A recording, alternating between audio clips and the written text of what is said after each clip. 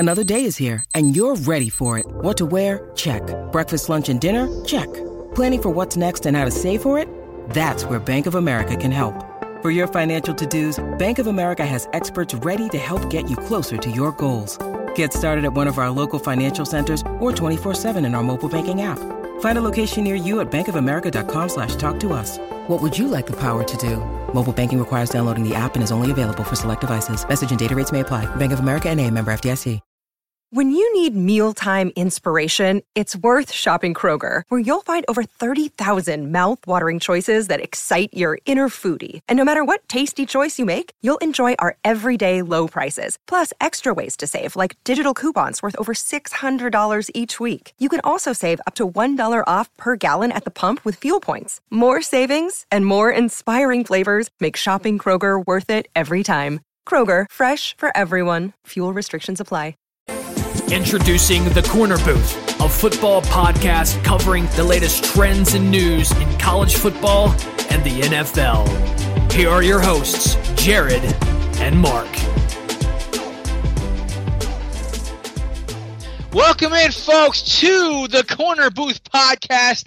I am the victorious once again and still the best picker in this podcast, Jared Clem, alongside Mr. 1 and 6. Mark Riley. I honestly wish I wouldn't even have won last week. Get my hopes up for 1 week, and then I had some picks this week that felt good.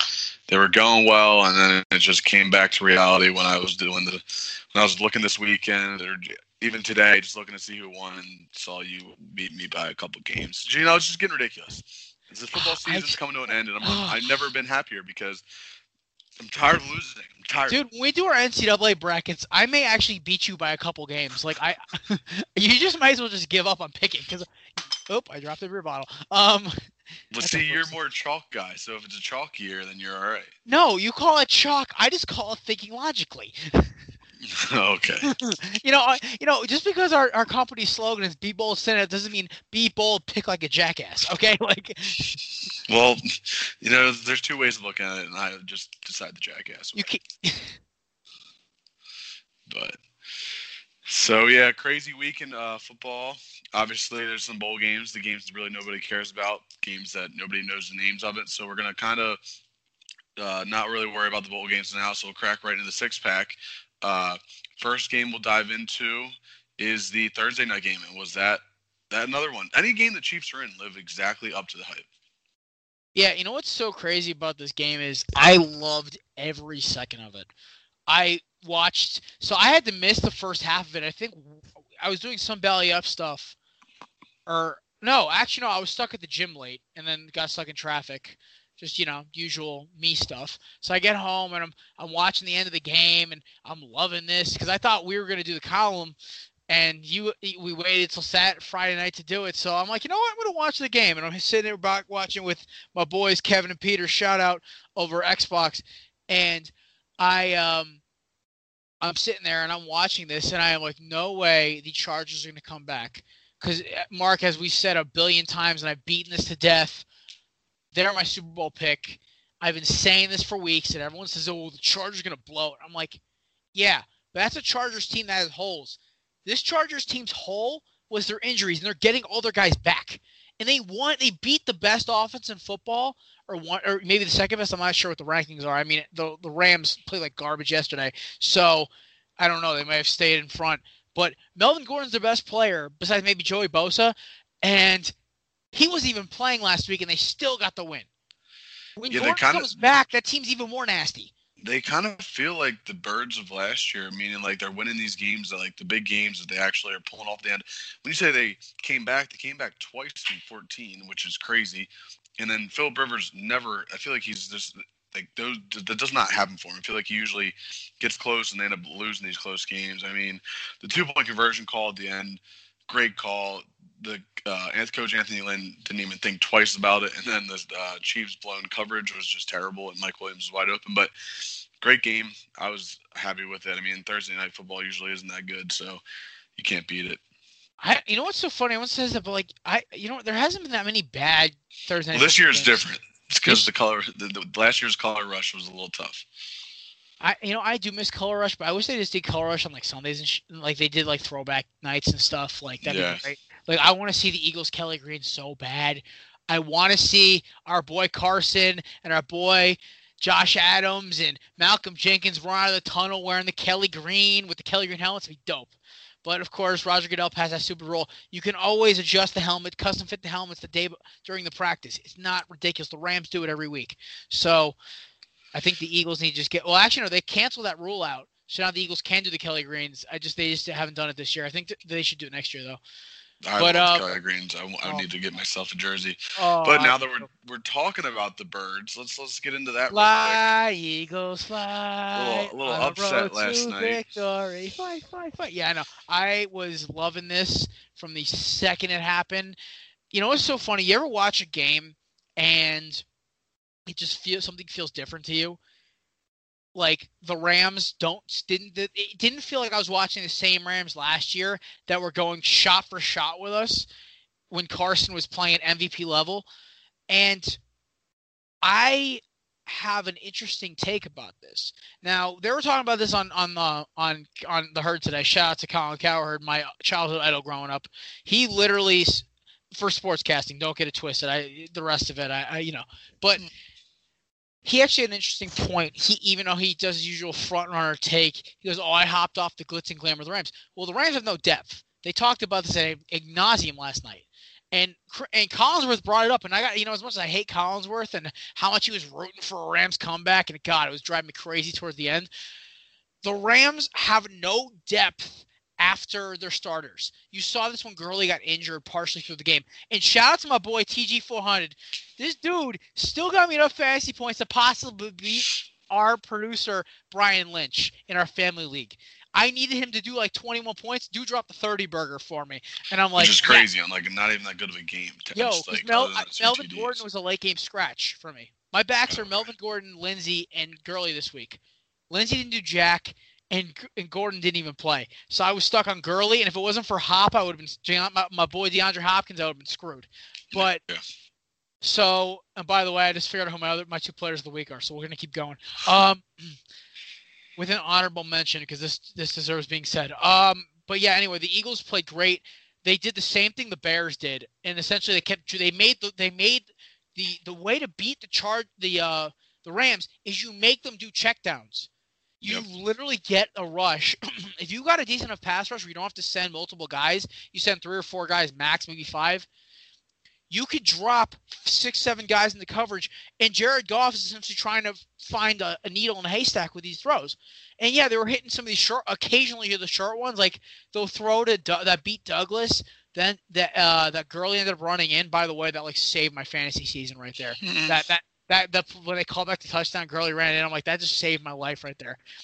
But that was because Roswell Douglas was one-on-one with a very good receiver, and I can't remember this guy's name. I think it's Josh Howard. Is the guy the fourth Reynolds? Josh Reynolds, yeah. By the way, very underrated receiver. I watched this guy run routes, and I'm like, he's okay because you know what, Douglas. I think his fantasy, his Pro Football Focus grade was like in the 80s again, which is really impressive. He's like a solid corner for us. Yeah, he's been stepping it up.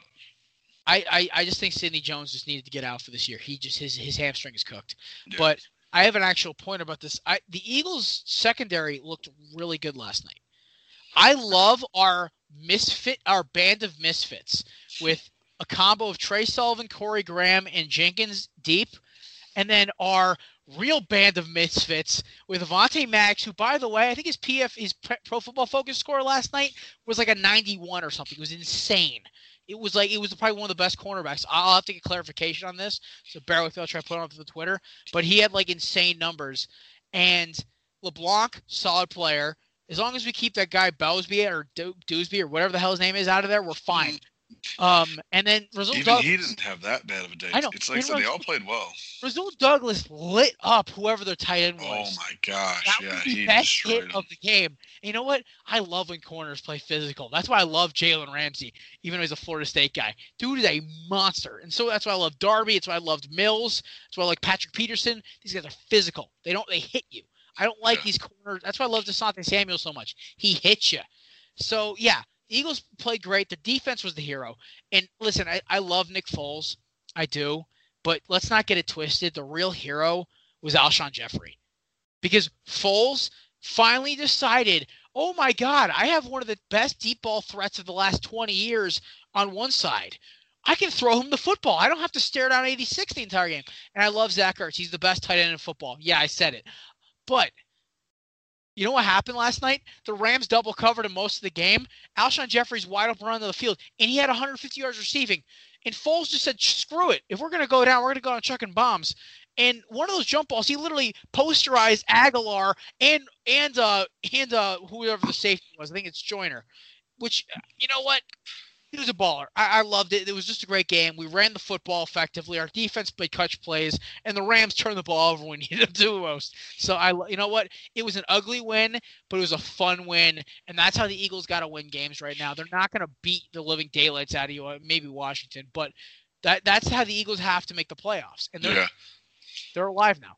I think, I mean, Goff didn't look good again. He hasn't thrown a touchdown now in 2 games. That one play where he got tripped, fumbled, tried to pick it up and throw it was so bad when Graham picked it up or picked it off. But, Eagles looked better. The defense actually came out to play. They knew they had to help Nicky Foles out, but they still got a tough 2 games left. But, it was good for the Eagles.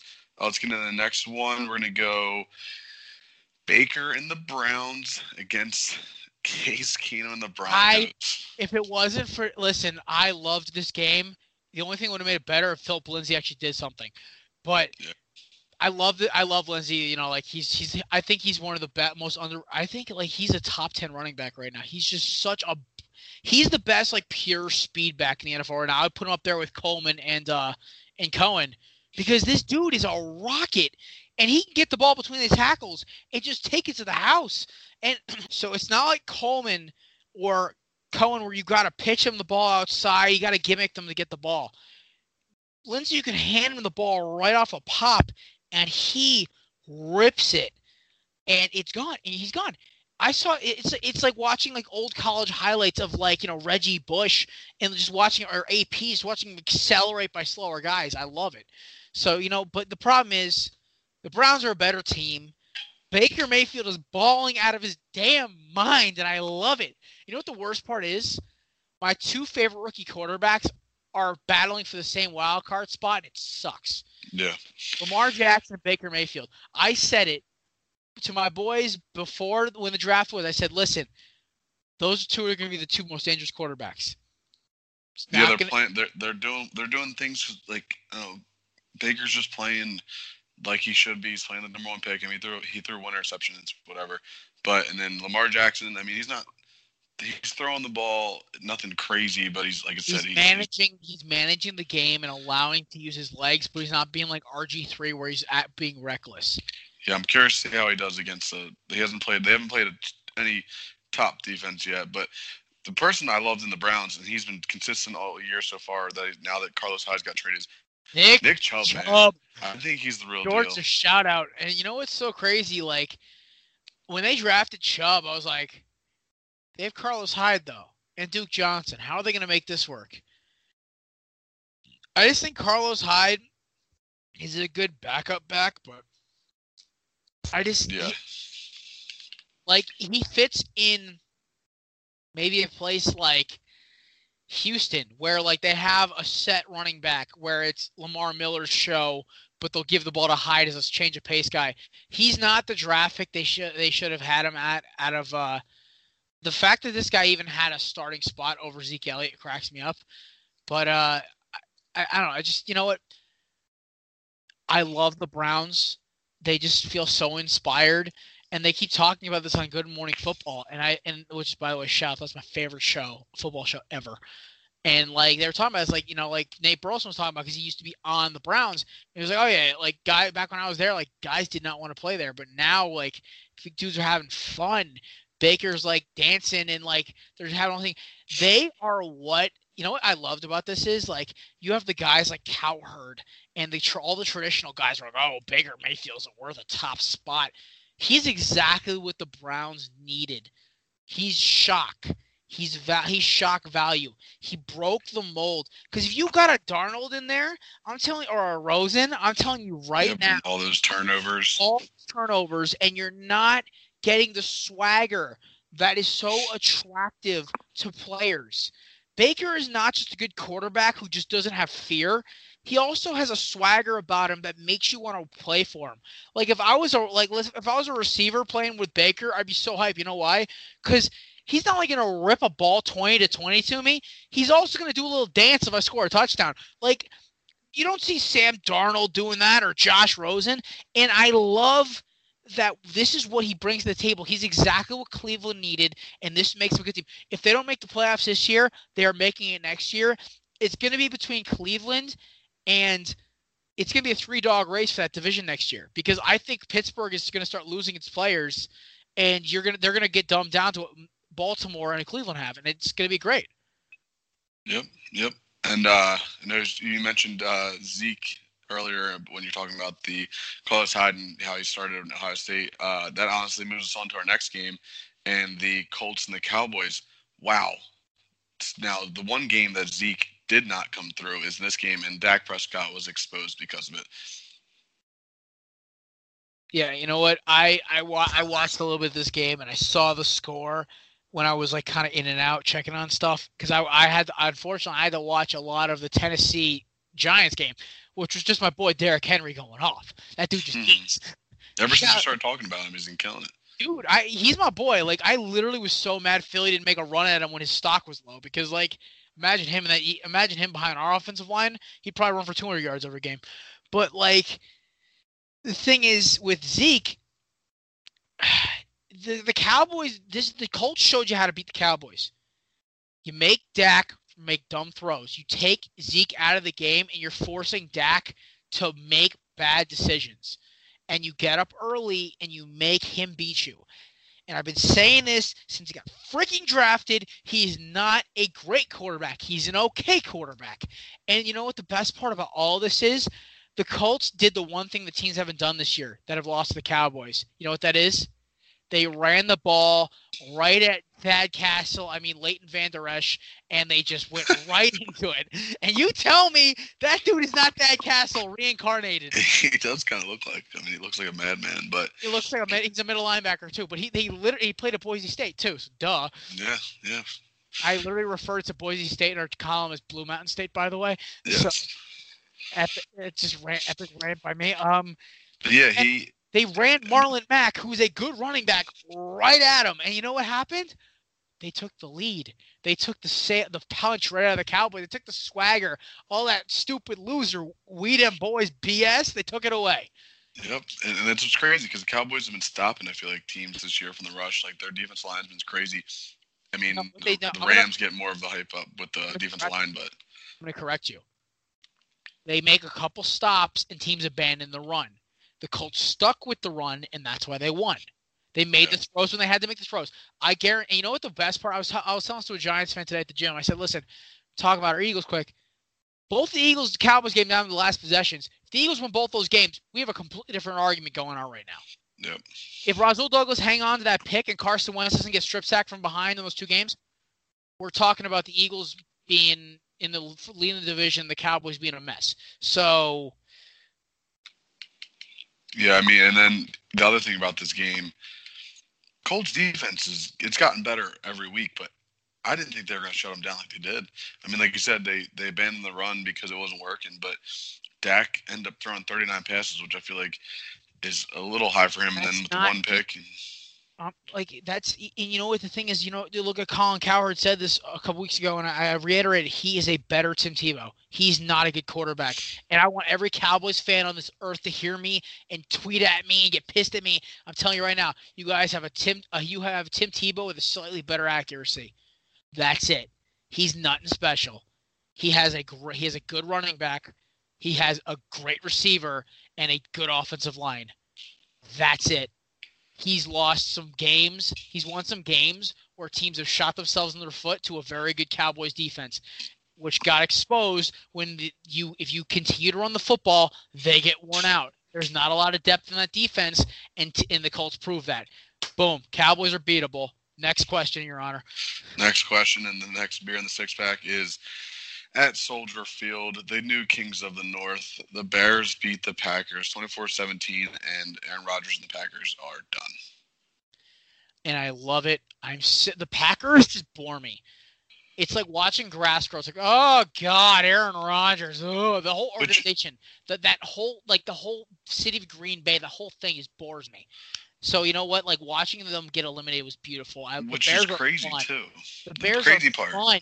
The Bears are fun. I love Khalil Mack. I love that pass rush. I love that the offensive line proposed to his girlfriend before the game. By the way, A+, sir.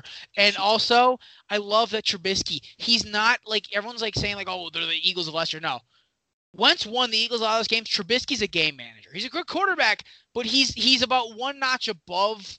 He's in the Baker Mayfield, Lamar Jackson, like game managing, making big plays when you need him, like category. He's a step above Dak. I was gonna say I feel like he's right around Dak though. They have such good weapons right now around him, and their defense is playing out of their mind. But like, I think he needs to show me more to be not just like a Dak. I mean, they could be having the year. They could be having the same year that the Cowboys had when they won the NFC East outright that one year for Dak's first year. But I mean, Khalil Mack, the butt sack that he just made in this last game was crazy. He literally took down Rodgers by falling on him. I love it. That's almost as good as when Fletcher Cox sacked Goff and then just crawled and then pointed at the camera. By the way, Fletcher Cox is maybe the most hilarious human being on the planet. He is something else. He is a big ball of fun. But yeah, but even with the butt sack and everything, Rodgers didn't look good. He was missing deep balls. He was missing. Defeated. He doesn't want to be there anymore. He would rather. You know what? Honestly, if the Packers gave him a choice to get traded, and like there was some way they could eat some of the contract, just to get rid of him to draft somebody new, you bet your ass he's gone. He doesn't want to be there anymore. You know why? I think he's just over this year. He doesn't get receivers. He doesn't get free agents. Charles Woodson said it best. It sucks being there as a free agent, and he's right. That place is a hellhole. It's a great culture, but there's nothing to do up there. You got to go to Milwaukee just to get a culture.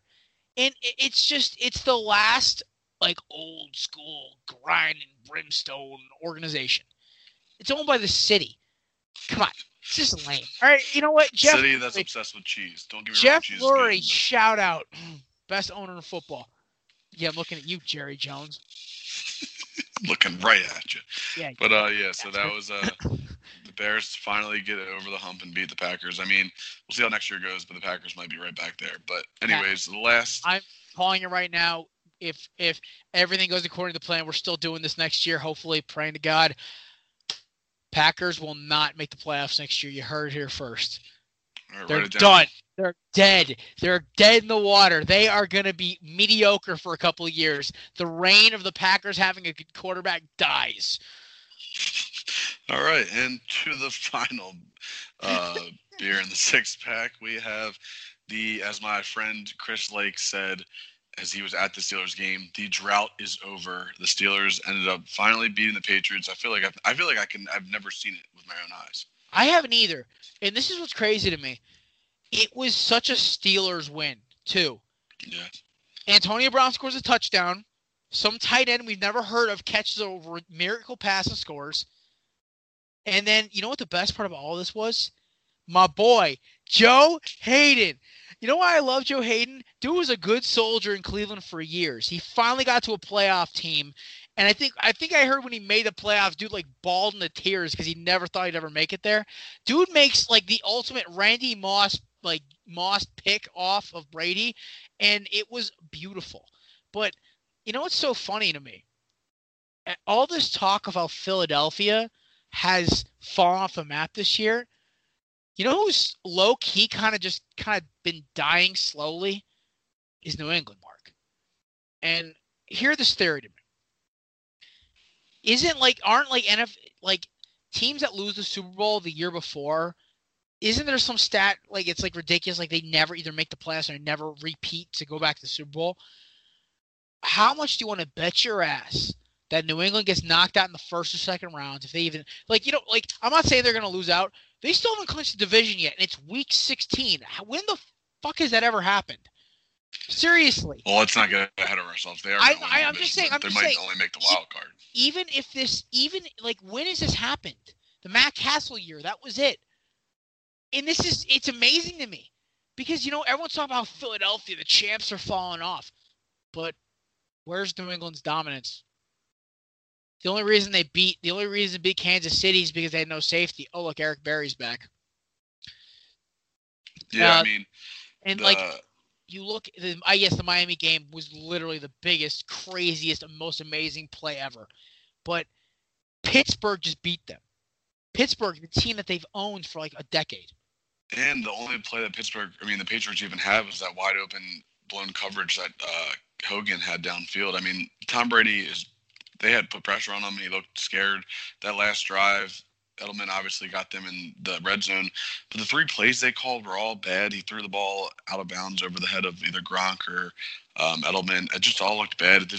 And then even like you said, the pick that he threw to Hayden was so un-Brady-like. He's making these bad plays. It was like It was Vince Young like seriously. Like he literally is falling off his back foot, trying to hit this throw. And they were talking about this before. And Damian Woody, who is the biggest Patriots apologizer on ESPN, and I love how Baker Mayfield took this dude to school, but he literally said this was he was trying to throw it out of bounds. No, he wasn't. He was trying to make a play Tom Brady said he was, but yeah, Tom Brady was trying to make a play. Don't get it twisted. Tom Brady, if he wants to throw it out of bounds, he's going to the other sideline with it. He's not. The sideline is close. He's not trying to throw across the field to where 2 receivers were. And by the way, he's trying to figure out – Brady said he didn't know why Josh Gordon was on the field. I'm trying to wonder that too. And also another thing is that so-called best tight end in football, I'm calling you Patriots fans out there, where was his dominant performance? Yeah, I got to go back on my word and all the arguing I was doing on Twitter with the top tight ends in the league because Gronk is just not the same Gronk that he used to be. He can't get open. He can still catch the ball in traffic, but he can't get open. The speed's not there. He looks like he's an old man running downfield. I think this is his last year, but that's just me. I think what the problem is. It's such a shame because he's such a talented guy and he's such a likable dude. But here's the problem. Don't get it twisted. I love Gronk. I do. I loved him. I like the Gronk spike. I loved his cameo in Family Guy. I love the Dunkin' commercials. I love all of it. Here's the thing.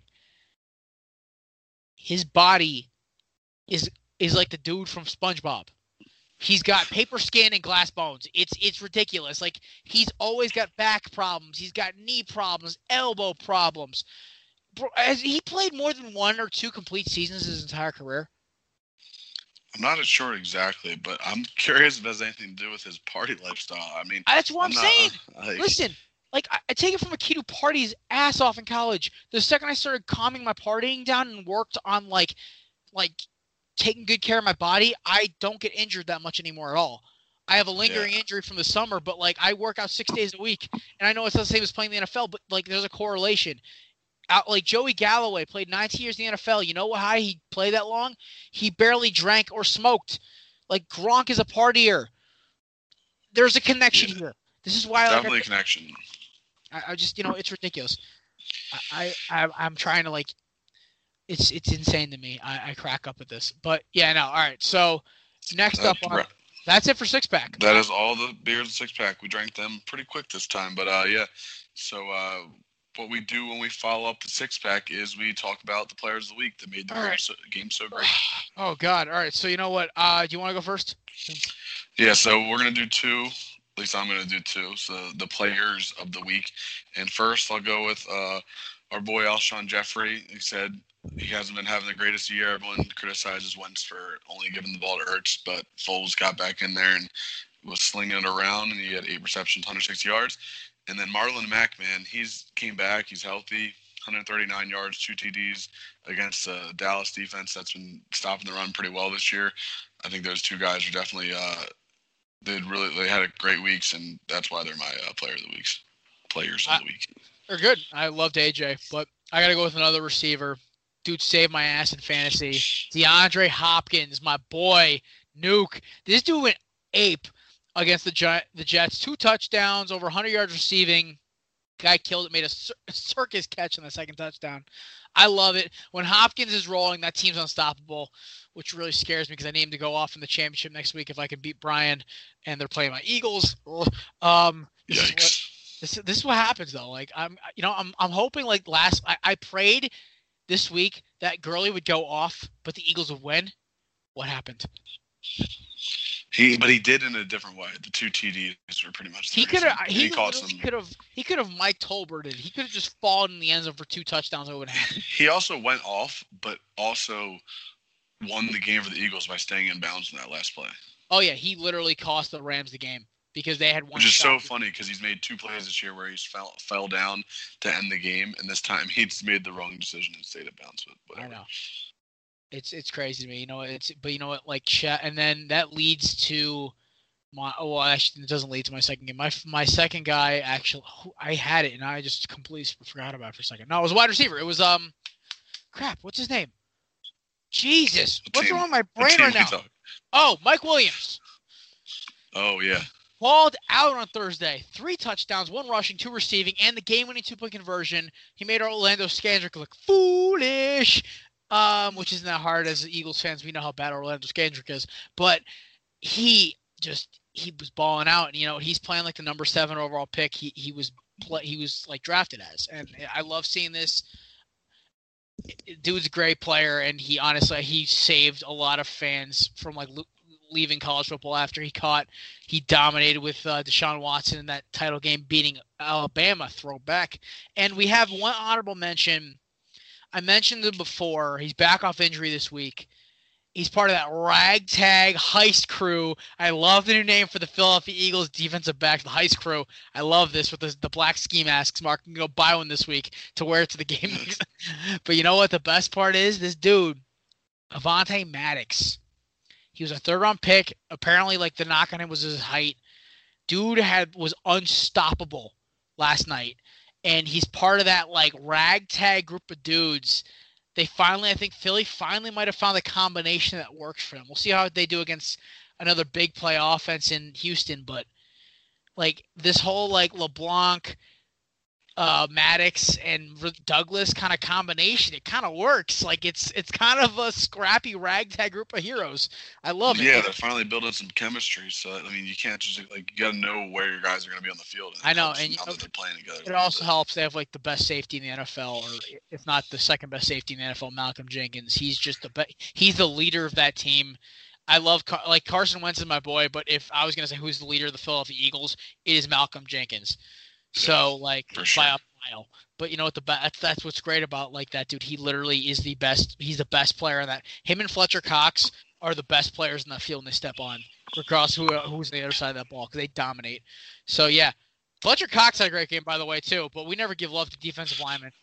Never, even though he put that left guard on his ass. John Sullivan. I saw him pick up the dude. I'm like, oh, God. I've been in that position before where, like, I was playing JV. We were playing scrimmage in the varsity. I had a big defensive tackle literally pick me up with one arm. I'm gonna put them down. Exactly. But that was insane. So the Eagles defense honestly should get the honorable mention because they stopped a good offense. All right, we go to the rundown. The rundown, Week 15 rundown. Struggling a little bit to find some stuff here, even though I feel like it was pretty good week in the news. I mean, things have come up here and there. Never admit that on the air. I mean, all right. But Hackstall, the Flyers head coach, was fired. I feel like every week now we talk about people getting fired. It's pretty terrible, but he needed to go. Flyers been playing terrible. I mean, they're looking at Joel Quinneville, the old Blackhawks coach, but thoughts on that firing? I'm a Penguins fan, so I don't know what it means to fire a head coach because we keep winning. But you know what? The Flyers were such a good team, so recent history. Like, to me, it cracks me up like how a team could just fall off the map like this. I don't know. Hopefully they find. I mean, I don't think hopefully, but hopefully for you Flyers fans, like they kind of find this guy kind of sparks some magic, because hockey is like one of those sports. It's rare where it doesn't really matter the players you have. If you guys you have a hot goaltender and you have a couple guys who can score, you can make a run in the playoffs. So And in hockey, it's the whole point systems. It's really a lot easier to make the playoffs than it is in like the NFL. Well, yeah, it's easy to say that for you when you had a freaking goalie for your entire life. And we still do. We still do. I understand that. I'm saying, but Flyers haven't had a good goalie in who knows when. But as long as I've been a Penguins fan since 2004.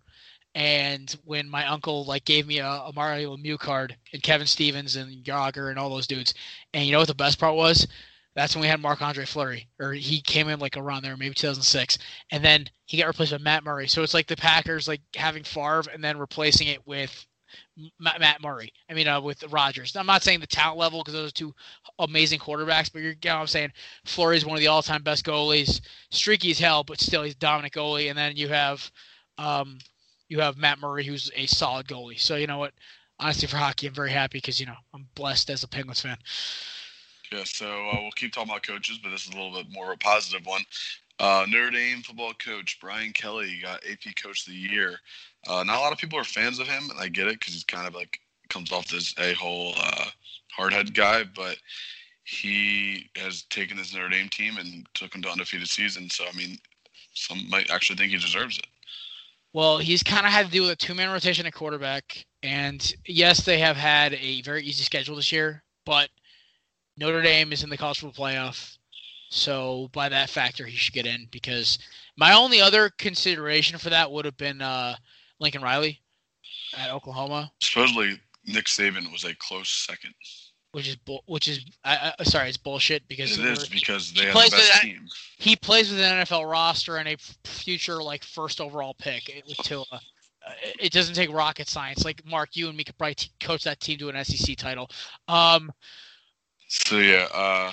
And then next topic, we'll go with James Dolan, the owner of the Knicks, is thinking about selling. Supposedly, he's got some feelers out there that are willing to pay $5 billion, even more.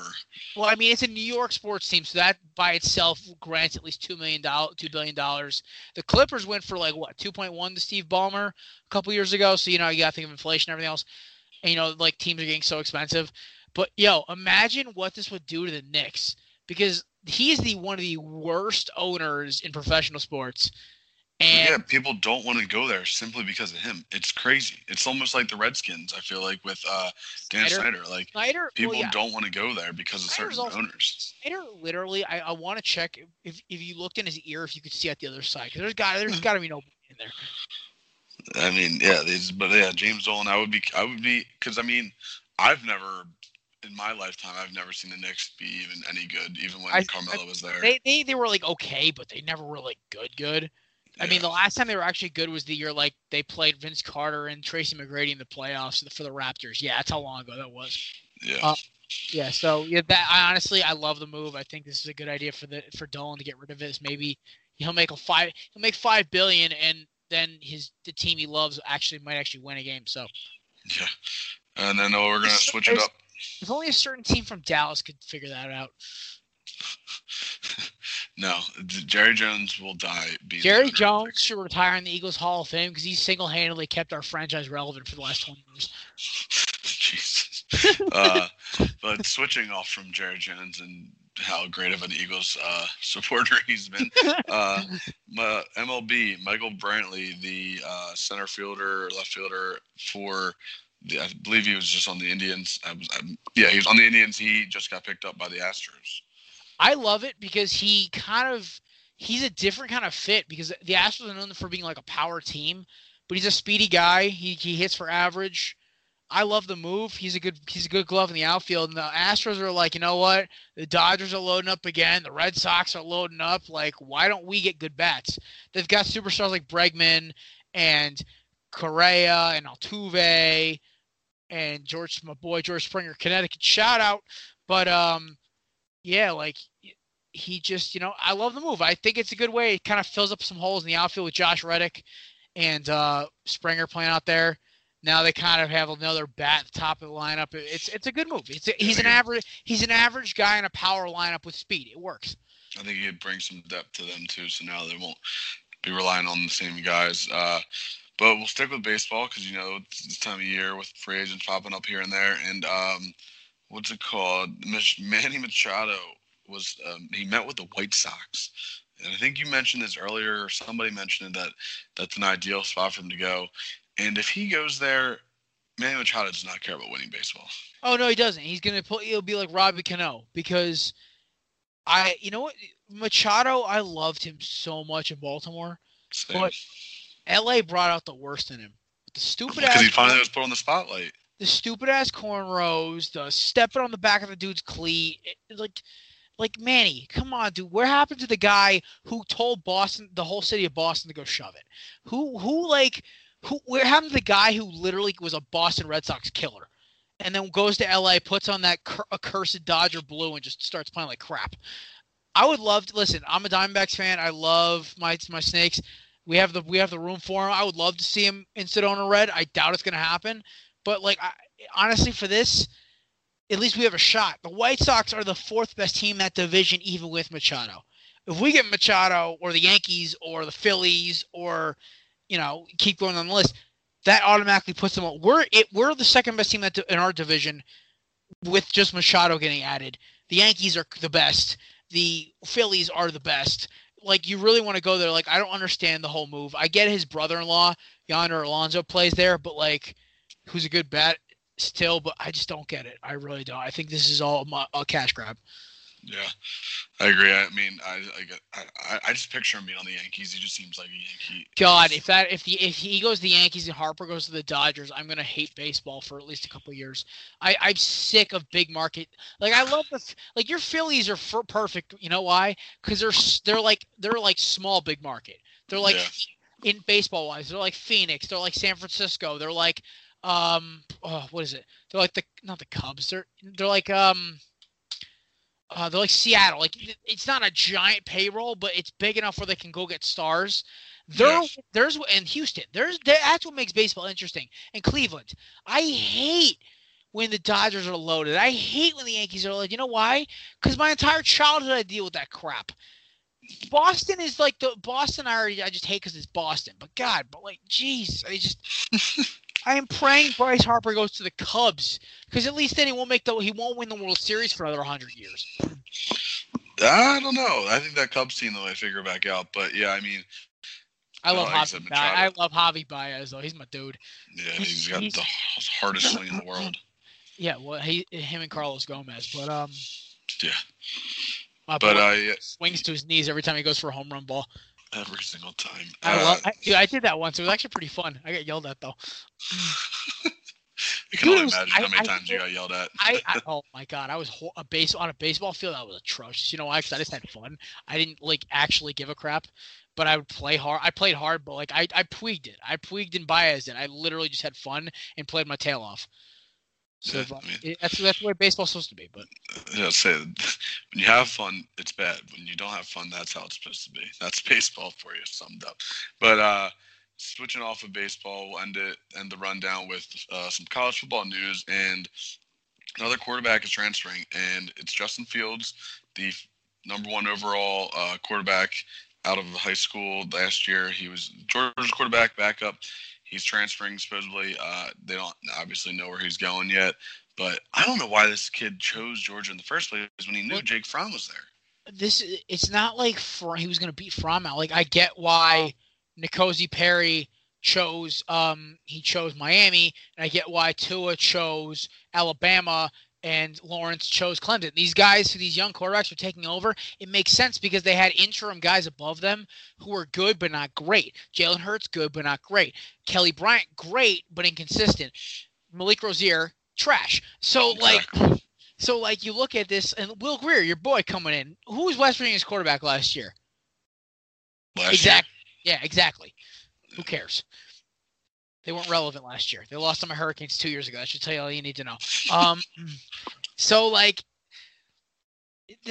The whole idea of going to I get you going to Georgia. Kirby Smart, Migos are Georgia fans. It's all this cool. It's the culture. Everyone loves it, but it just makes sense for you as a professional. That's why Kelly Bryant goes to Missouri. Drew Luck's going to the NFL. That's his show. He gets to play an SEC schedule. He gets to shred up SEC competition, hopefully, as well as Kelly Bryant plays that well. But that's going to put Kelly Bryant in as a possible NFL quarterback like Will Grier did after he got kicked out of like 3 colleges. It makes sense. It's a smart move. But for this kid, I'm still trying. You know what? Good for him getting out of there, though. He's not going to play until his senior year. And by then, if he has one bad year, like let's say it's the down year for Georgia, his career's done. Yeah, like I said, I don't understand why he did it. I mean, I'm kind of curious because supposedly he is a ridiculous talent. I'm curious to see where he'll go. I don't. Can he go SEC? I mean, I wasn't sure if there's like something. No, I think it's the coaches can block that, but like I don't think Kirby Smart's that petty. I know Saban is, but I don't think Kirby Smart is. It also might be if he sits out a year, he can go wherever. But if it's like one of the things where he can transfer it away, but I think that there's all what's it called behind that. But I would honestly, if I were him, I'd go Big Ten or I'd go Pac-12 or ACC. I'd get out of the conference because honestly, you tear now as a quarterback, you don't have to play in the SEC to be a good quarterback in the NFL. Honestly, it's more of a death sentence. Exactly. You honestly are better off playing Big Ten or ACC football because you're playing in good football games every week, but like score-wise, or you can be like Baker and Mahomes and light up the scoreboard, but like you're actually playing solid competition, but you're not like overdoing it. And the Pac-12 is just trash. So nobody cares about them. All I'm saying is if he wants to take his talents to Morgantown, West Virginia, I would not be opposed. Or actually no, I don't want Coral Gables. We have like a 5-star recruit sitting behind Perry. I don't know how Mark Rickey's pulling quarterbacks, but whatever. Hopefully he actually uses them this year. I don't know, but all right. So we are now joined by CEO of Thrive Fantasy, Adam Weinstein is here joining us on the Korner Booth. Adam, how you doing? I'm doing great, guys. Thanks for having me. No problem, man. So listen, tell us a little bit about Thrive Fantasy because I love the app. It looks amazing. I downloaded it a couple of days ago. I was going to do a contest, and then I forgot to press submit, and I'm really kicking myself about it, so I'm looking forward to next week. But tell us a little bit about it, what got everything started, like what is Thrive Fantasy? Sure, you probably would have won the contest, so we'll go another day. But yeah, essentially, Thrive Fantasy is a new daily fantasy sports platform based around prop bets. So instead of drafting your normal lineup based on a salary cap, we actually give the user a list of 20 prop bets. So, for instance, LeBron James over under 25.5 points, or Tom Brady over under 300 passing yards. So we give you a list of 20 props from a certain sport. In which you pick 10 out of the 20. So really simple, really fun. We ask you only about the top tier athletes. So it's more of a pick up and play type of feel, and people seem to really enjoy it. That's great. I one of the things I always struggle with in, with DraftKings, or I feel like people also struggle with in FanDuel, is that, you're looking at guys who have never even like stepped on a field this season. You're looking for them to fit your last spot if you want to go after a Todd Gurley or a Melvin Gordon.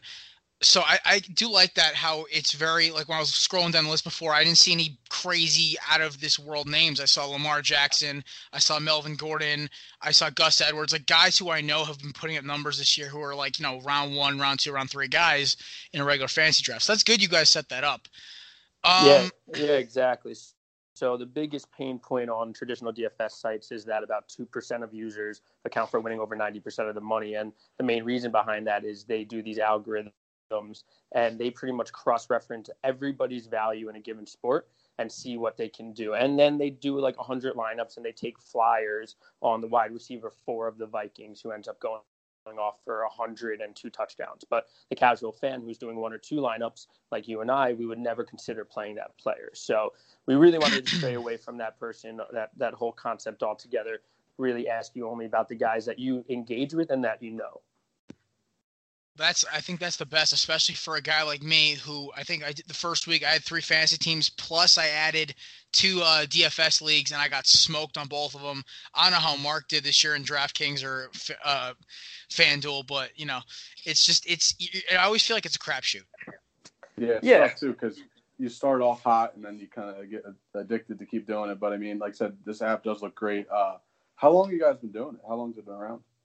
Yeah, sure. So I actually, prior to founding this company, I worked at the Yankees for 3 years. So I've been in the sports industry for quite some time now. But I left the Yankees in October of 2016. I founded Thrive in November of 2016. And it actually took about 16 months of tech before we were comfortable rolling it out for production. And we actually ended up releasing about a week before MLB opening day. So just early April is when we really got our start. Okay. That's great to hear. I mean, so when you you guys talking about the MLB and you talk about LeBron James before, you mentioned one of your answers. So this right now, all me and Mark are seeing is a lot of football stuff. Are you guys going to do basketball, baseball, things like that going forward once the NFL season's over?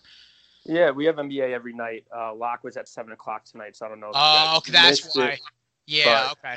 Yep, we got NBA running nightly. So yeah, definitely come check us out for that. Right now, we're doing the three major sports, but we are looking into MMA, PGA, and then ultimately esports a little later down the road. I bet it might be interesting. So how would you take on like an MMA thing? So like, let's say my boy John Jones is fighting on the 27th. How would you take on like that in a prop bet? Like, what would be something you would set up as? Yeah, absolutely. Great question. So I know the big guys do MMA right now, but I have never really dabbled in that sport. But according to my buddy who's really big into MMA, DraftKings, you really have to go only for the fighters who have a chance at a knockout. Supposedly, like the knockout's worth like 100 or 200 points, and you have to go for those high score, high flying guys. On ours, we can actually really cater towards the fighter's fighting style. So if John Jones is a grappler, we can say over under grapples or takedowns. If someone's a guy who does a lot of jabs, we can do over under jabs. So what's really nice about props is the options are limitless, and it's just going to be a different type of concept and game flow altogether. All right. Yeah, that sounds awesome. I definitely think you guys should dabble in the golf. It's always nice to. I mean, it definitely gets people to watch golf too when you have to put some bets on it. So I think prop bets for golf would definitely be a benefit to you guys and the golf industry itself. So yeah, and with golf, what's really fascinating too is obviously when you're on FanDuel or DraftKings, you're always rooting for your golfers in your lineup to do the best. But if we do over under Tiger Woods with pars and he has a birdie putt, you actually want him to miss it. So that sweat is completely different. That experience is quite drastically different than what you'd see on the traditional site. So again, it's just something that's more fun and more engaging for the casual guy. Yeah. So of course this app is a lot more possible in the United States because of, how legalized gambling was, sports gambling was legalized this year in the past year and a half. Like, what is your opinion on that as a guy who runs a site with prop bets and allowing people from their app like me to literally play an over-under on a guy's stats instead of like having to, go call up a bookie or something about that? And like what is your opinion on this whole issue now? Because it clearly opened up a door for you guys going forward to kind of give people an alternate route from just doing the DFS, which was actually illegal in New York. I don't know if you remember, like when I was in college. So like my friends had to register their zip codes in Connecticut to do it because they were New York residents. Sure. Yeah. So what's really nice is prop bets, for pretty much all intents and purposes, is considered gambling if you're doing single prop bets. With our concept, it still is under the umbrella of daily fantasy because we give you several prop bets and then also it's user versus user. But what's really nice is when we launched a month later, sports betting became legal. So now it's not as taboo. You even see on SportsCenter 5, 6, 7 times people talking about over-under. So it just gave a nice light and show that, hey, this is not really a dark space anymore. You can come out of the woodwork and say, hey, I sports bet, or hey, I want to put $100 on and over. So it's just a nice feeling and opportunity for us to really make this thing more of a public type of situation than just having it as a daily fantasy sports situation. Yeah, I mean, you got Lee Corso on College Game Day. Even every pick he makes, he's like, they cover. Like, so it's definitely changed the game completely. You got ESPN, like you said, there's specials on talking about betting and everything like that. So it's definitely changed the game completely. Exactly. Like I even see on Fox Sports 1, like they have like Uncle Sal and Clay Travis on this show now that like they go live through Facebook. Now, like, I feel like with sports betting and sports gambling, it was always kind of there, but the media couldn't really address it because it was illegal in everywhere except Washington, except for Las Vegas, and I think a couple other. I don't even know what the rules were, but I think now you're starting to see people are really kind of embracing it, especially in the media, because everyone does it. Like I went to college with about 12 guys in my circle who were throwing bets on over-unders every game. Yeah, exactly. And it's now people are considering it to be an $150 billion industry. So that's just impossible to ignore, right? Like everybody now is like, oh, I'm such a positive advocate for it.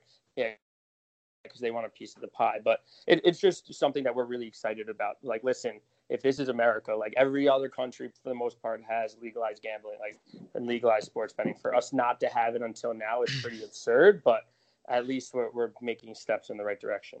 Exactly. Yeah, these two guys are hopping in right at the right time as it's starting to kind of become its own. So, yeah. All right. And last but not least, so like going forward with what you talked about, of course, the UFC and the golf and going forward for Thrive, what is like a big, like to our listeners out there, what's like a big pitch you want to give like our listeners about Thrive and like why they should go on every week like me and Mark do now and all the guys at Belly Up are going to start doing as well once they hear this interview?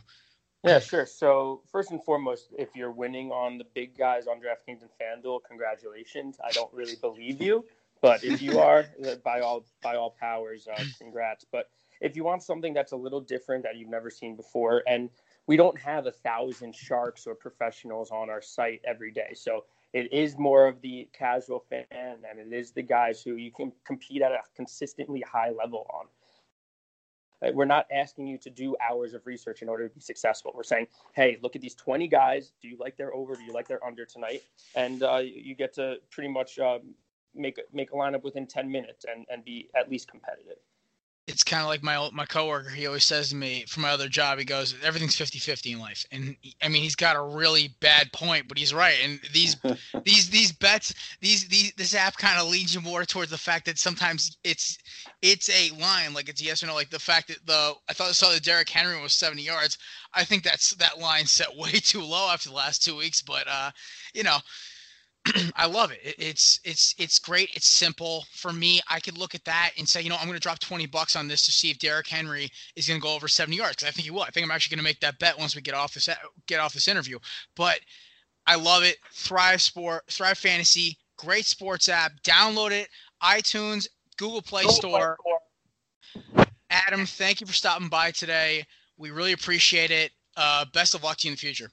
Yeah, appreciate it. And just lastly, hit us up on social. We're really engaged on Twitter at Thrive Fantasy, one word. Tell us what you like. Tell us what you don't like. We're not here to not make something for the people. So we're literally always looking to optimize and change the product to make it the best we possibly can. So please reach out, and we do have a deposit bonus, first deposit match up to $10 instantly. So give us a try, and if you hate it, you guys can blame Korner Booth for putting you on.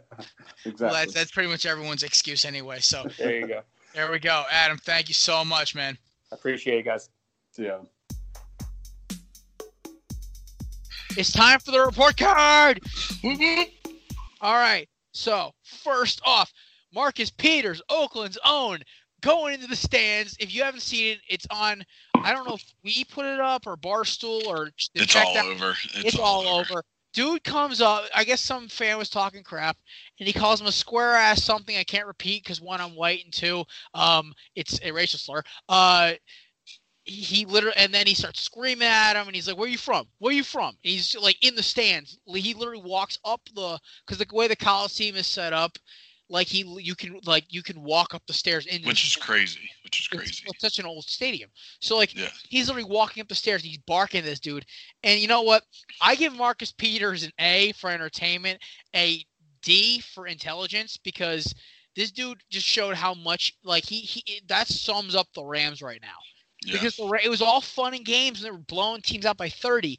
But now that the defending champs walked in and took your lunch money, like, oh God, now I'm gonna freak out on the sidelines and stuff. And Marcus Peters is being Marcus Peters. We've seen this before when Marshawn Lynch last year had to pull him off when he was playing for the Chiefs. Like, it's stuff like that. Like, honestly, this is just I'm not surprised by this as much as other people were. I just thought it was hilarious. And I give Marcus Peters an A for entertainment and a D for intelligence. I give the fan an F because I hate when fans heckle players. Yeah, I mean, it's tough. Like, you can go either way here because, I mean, you're happy that he's finally like standing, like, because the players get all this crap all the time, and the fan only yells it when he's like doesn't think he has a chance for the player to come up there. And the player came up to him, and all the fan did was like kind of pretty much shut up and say, "Oh, you're gonna get fined. You're gonna get fined." Like Marcus Peters doesn't care if he's gonna get fined. Like he's gotten fined plenty of times. Like he's over that. But I mean, I'll give him a B because it is good to see that. I mean, the players I don't think should do it, but it's nice for like, the fans to understand. Good for him sticking up for himself. Like that, I do agree with that point. Yeah, but I'll just give him a B because I don't think he should have done it. But then again, it's Marcus Peters, and he's going to do whatever the hell he wants to do. Marcus Peters has clearly shown over his NFL career he does not give two shits about what Roger Goodell or his team thinks. So, yeah.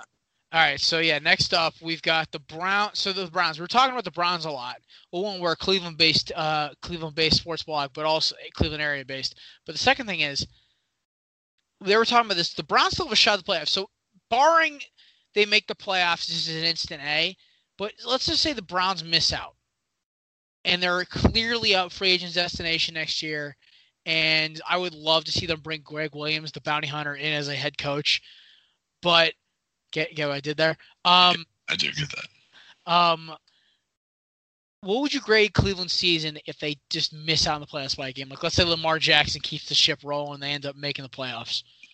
I'm going to go with a B plus just because they're playing well and like they're exciting, but they kind of feel like the 49ers of last year, where it's like a lot of hype towards the end of the year. I mean, I guess they are. But like, the Niners, yeah, they were really bad. They're even worse. I get that, but it's just like I feel like they're going to have it this end of the year where they're going to be confident going into next year, and I hope I don't want them to get Greg Williams. I don't think it's him that's the reason why they're. I think it's Baker.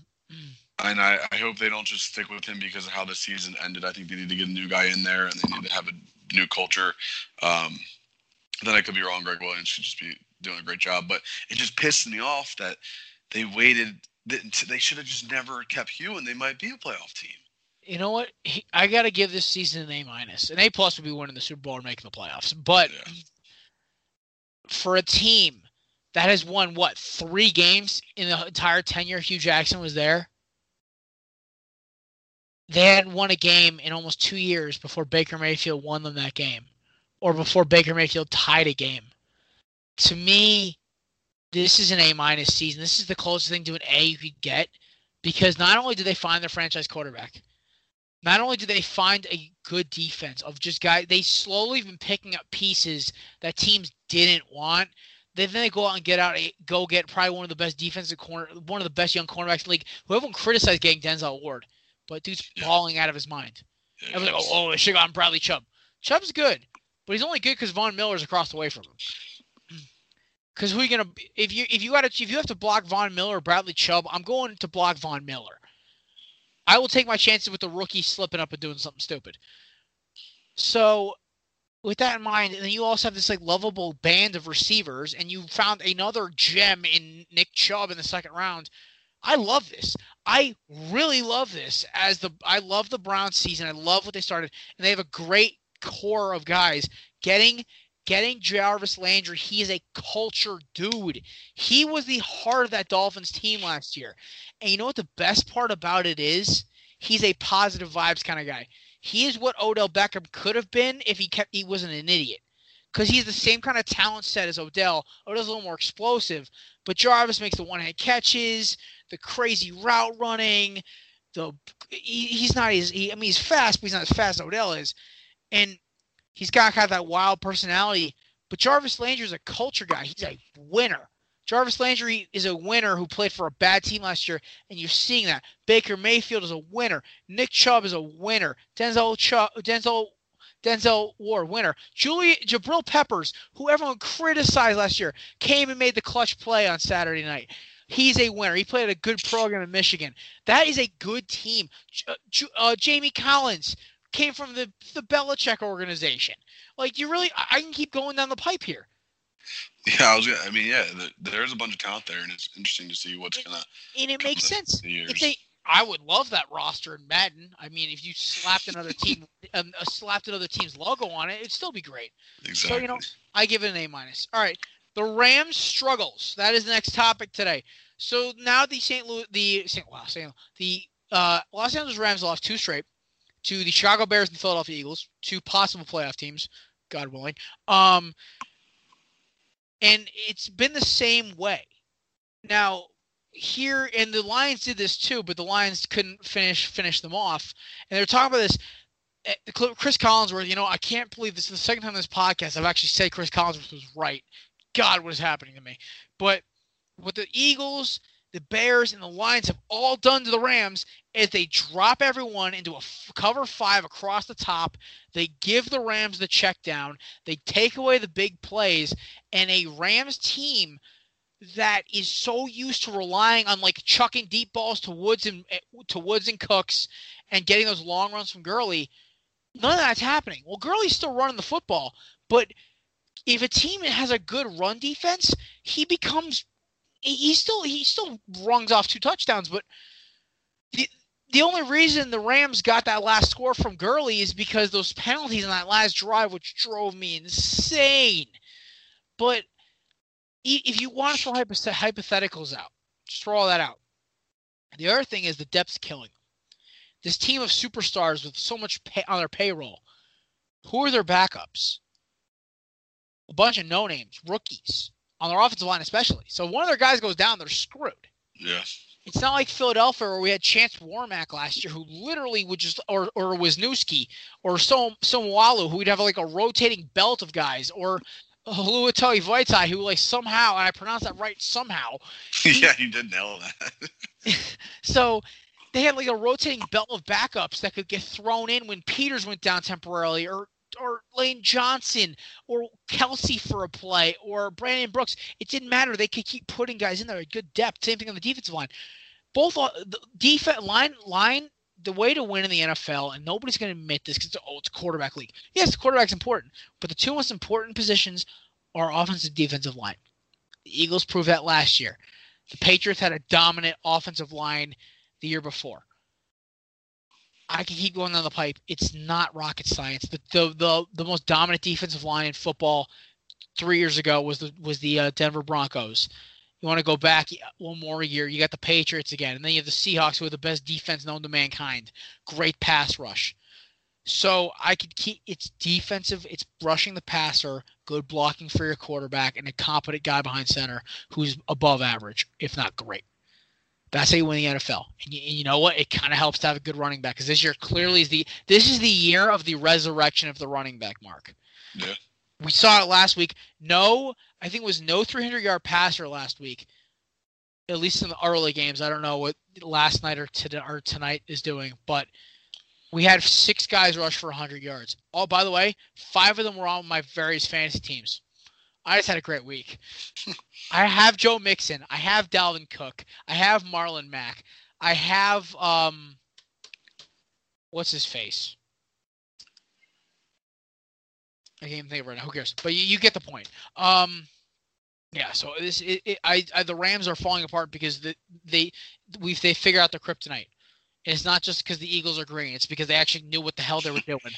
And the shout out to Matt Patricia for showing the rest of the NFL how to beat the Rams, because I guarantee the Bears saw it. They're like, oh, okay, we got this. And then Doug E.P.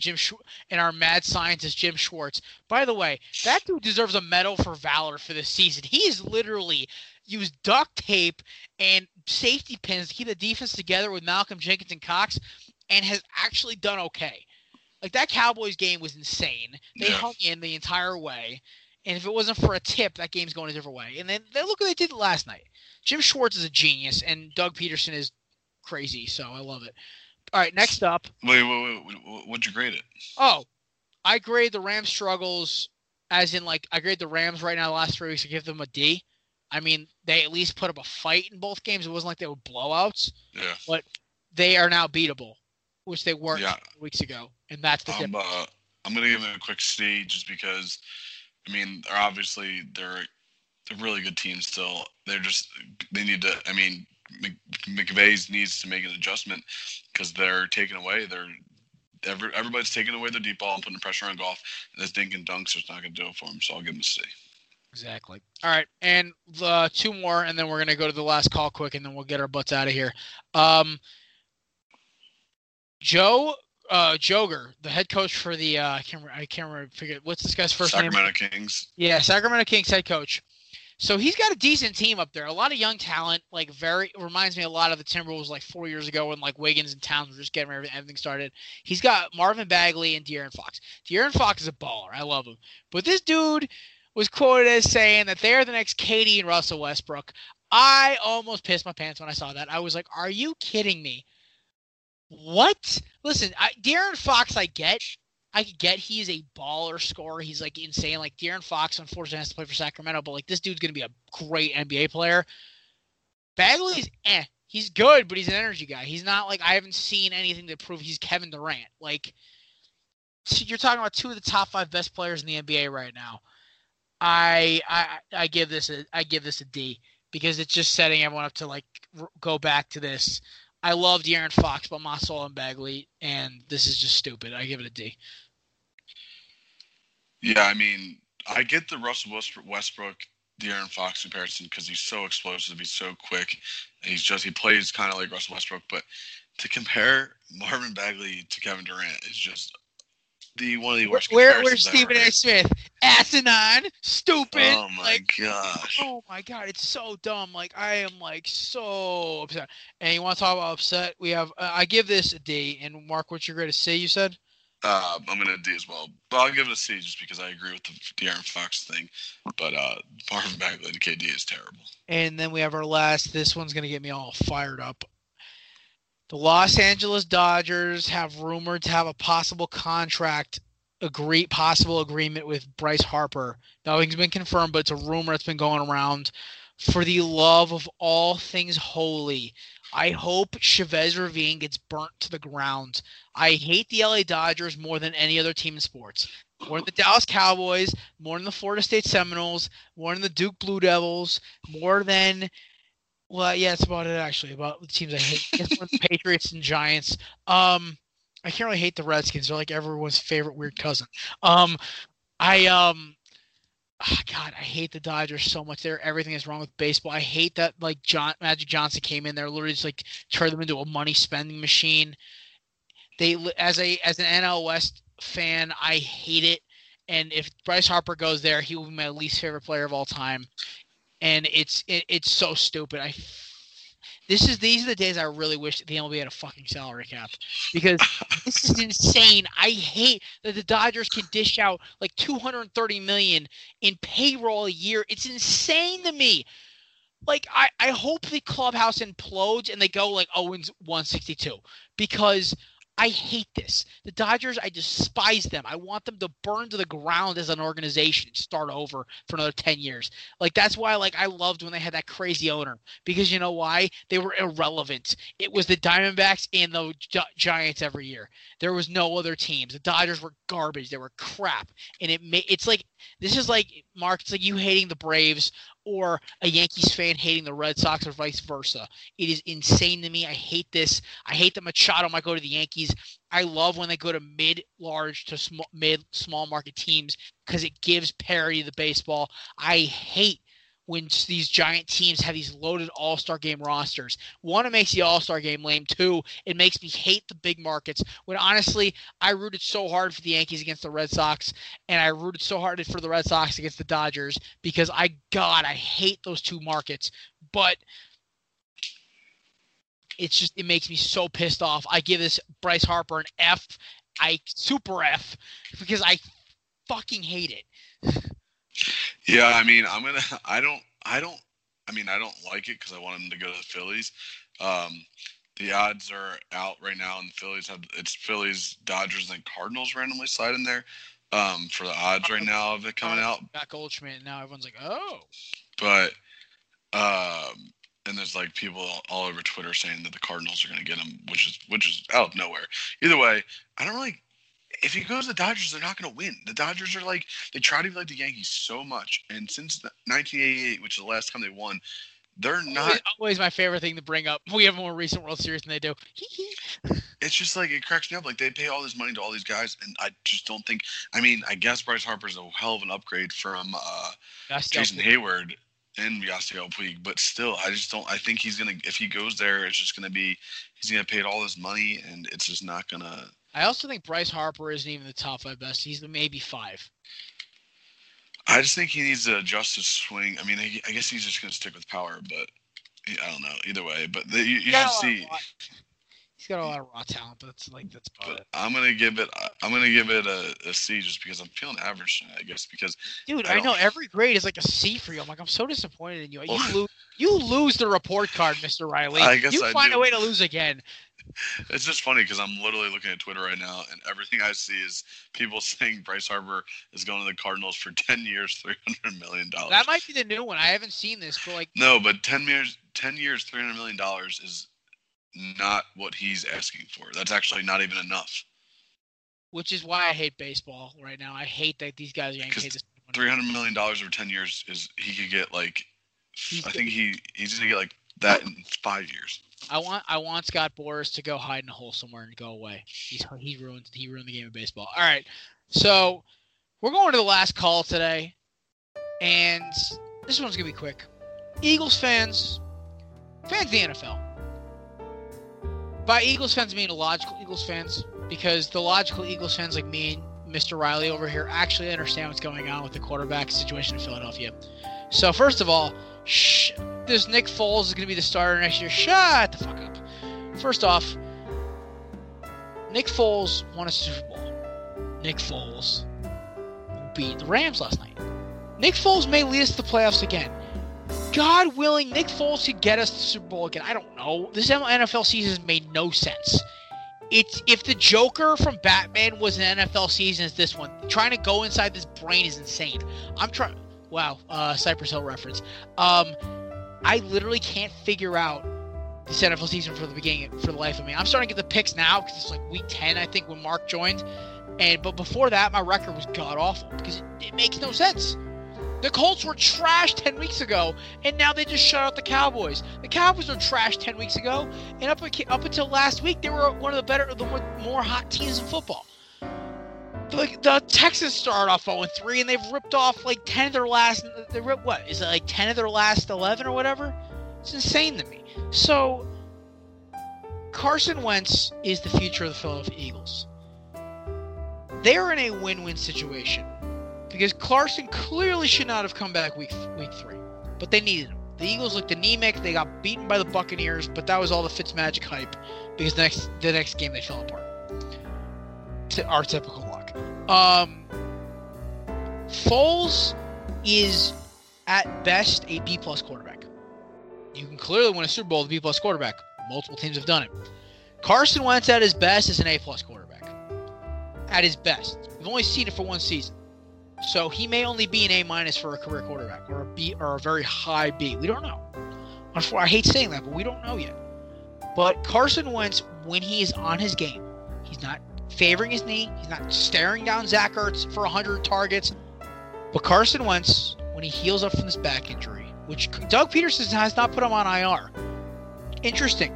Because Eagles make the playoffs. Let's say they went out and they're playing round 1. Let's say they play in Dallas or in Seattle. And Carson Wentz is 100% or close to it. You're going to tell me that number 11 is not going to jog on the field in a green jersey? By the way, Eagles, all you Eagles should trade Wentz, idiots. Eagles have already said they're not re-signing Foles. He's going to be a free agent. Homeboy's going to rack in $20 million next year as a quarterback because some idiot organization. Oh my God, Mark, why are you texting me? You suck. You can hear the vibration of my phone. But yeah, anyway, shut up with this. Foles is going to be a free agent. I could see him going to some team like Jacksonville. Oh, I'd love to see Foles for the Jaguars. Or like, name another team that has a horrible. Cincinnati, because Andy Dalton's garbage. Keep going on the pile of teams with no quarterback. But anyway, yeah. So that's it. Carson Wentz's future. Nick Foles is just a flash pan thing right now. The fact that we won last night, it was kind of like a Super Bowl hype. I want to see what they do against the Texans, but let's just shut up. Yeah, I agree. I think if he does it against the Texans, then I still think there's a chance that he doesn't take big time money and just stays as a backup. I really do. He might retire. We don't know. Why retire if he's just going to if they'll pay him to be a backup? Well, you know what? I don't know. Like, we all think that, they're just going to take the money every year. But I don't know. That's about it for today. But first of all, shout out to Thrive Fantasy for coming on today. You guys were great. We talked a little DFS about their new app. Check it out. It's on iTunes and the Google Play Store. I've tried to put in a couple bets. I just can't pull the trigger on them because I'm a cheapskate. But it's a great app. Check it out. We love it. Mark, anything to add? Just be ready for more interviews like that. I mean, we got some people reaching out to us, new things to come. Podcast is growing, Belly Up's growing, and so stay tuned and just keep following. Oh yeah, by the way, quick announcement. Once the NFL season is over, don't worry, guys. We'll still be here. We're still the best. We're still the top dogs. We'll be around. We're going to switch to a twice a week format. We'll probably do either Monday, Wednesday, or Monday, Friday, or something like that, or maybe Sunday for Thursday for recording, and it'll be Monday, Thursday. We'll figure it out. Yeah, we'll figure it out. Options. And me and Mark will switch up the columns. So like we'll do the corner booth. Like we'll pick games, but then we'll also like have our own little opinion sections. So like how I have last call. Me and Mark will do. We'll maybe call it like specialty drinks or something like that, or the Riley special and the Clem main appetizer. We'll figure out something. But trust me, things are coming. Things are coming. Yeah, things are coming. More interviews to replace the fact we can't argue about our 6-pack of games. By the way, in April, actually no, in the first week of May. When is the NFL draft? First week of May. April. End of April. End of April. 26th, I believe. So the last week. The second, third week of April, get ready. Me and Mark, with possibly a few special guests, will be doing our draft special. It'll be a 2 hour, probably hour and a half show, knowing me and Mark, because we're both draft nerds. But it's gonna be fun. It's gonna be great. It's gonna be a blast. We're gonna do a first round mock drafts. That'll be our pick section, by the way, that week. We'll see how off we were. It's gonna be terrible, but we're gonna see how many guys we didn't miss on. Maybe we'll come up with some convoluted system, but that's about it for us tonight. We'll figure it out. Yep. It's a long podcast. I know we're gonna catch heat for this one, but we had a fun show today with Thrive coming on. Me and Mark arguing about the 6-pack and how some Eagles fans and every other NFL fan not wearing Eagles green are idiots. That's it for me. Adios. Have a good week, and we probably will not be on next week. So have happy holidays, Merry Christmas, Happy Kwanzaa, Festivus. I know Hanukkah's over, but still happy Hanukkah. Everything. All right. Happy holidays from us here at Belly Up Sports, the Korner Booth, your favorite podcast, and we will talk to y'all the week after Christmas. This episode of The Korner Booth has been brought to you by Belly Up Sports and the Belly Up Podcast Network. Follow your host on Twitter @BellyUpJared and @MarkRiley.